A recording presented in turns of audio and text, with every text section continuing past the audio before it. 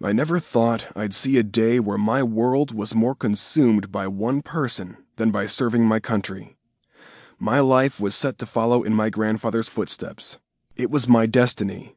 I'd forgotten he'd met my grandmother while serving in Vietnam, so I should have known I would meet my future wife while serving in Afghanistan. "You got a girl back home we don't know about, Cap?" I glanced from the computer screen to First Lieutenant Paul Jackson as he spoke, and then to Cochran, who was sitting across the room. The moment I'd laid eyes on Cochran when she joined my crew, I had no idea she'd become my first love. For a few seconds, I watched as Cochran laughed with Stone, her fellow medic. "Something like that," I murmured, turning back to the website on the computer that was allowing me to secretly design an engagement ring for her. I was Specialist Cochran's captain, and because of military regulations, no one could know we had been dating for 9 months, and that I wanted to make her my wife.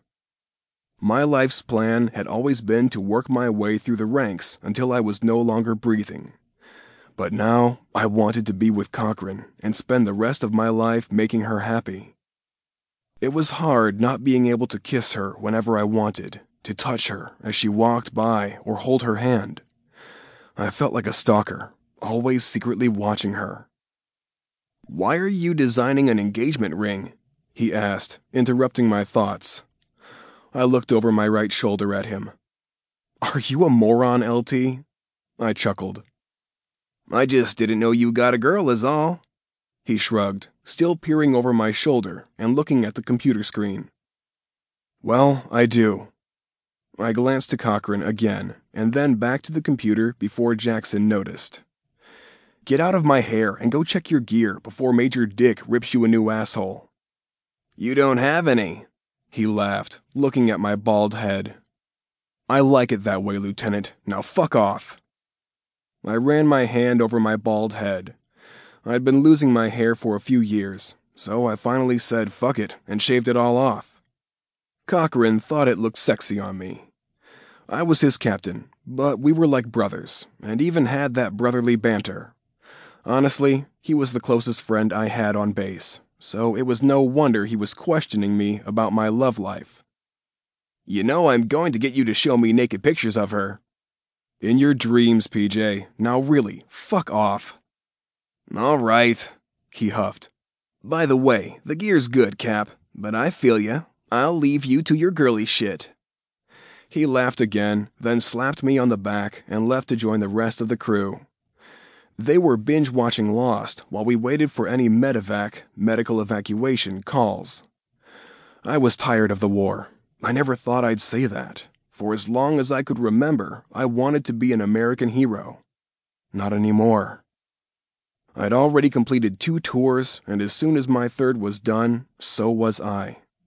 I didn't want to be in the sand anymore. I didn't want to hear gunfire in the distance 24/7.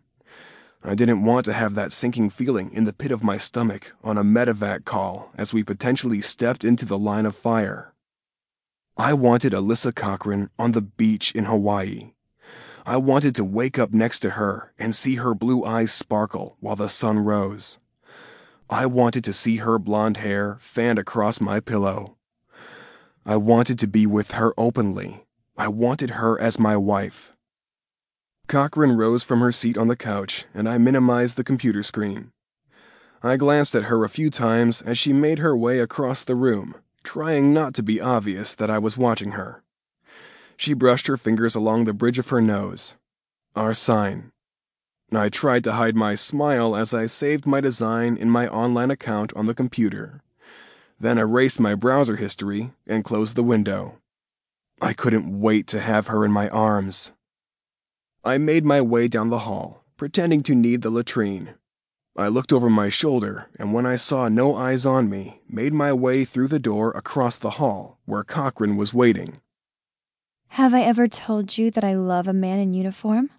she whispered, grabbing my arm and pulling me into a vacant room.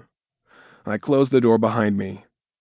"I'll make sure to keep my uniform after this tour." I wrapped her in my arms, holding her as if it were our last day together. I hated the whole situation, the sneaking around, not being able to kiss her whenever I wanted, not being able to cuddle on the couch and watch a movie.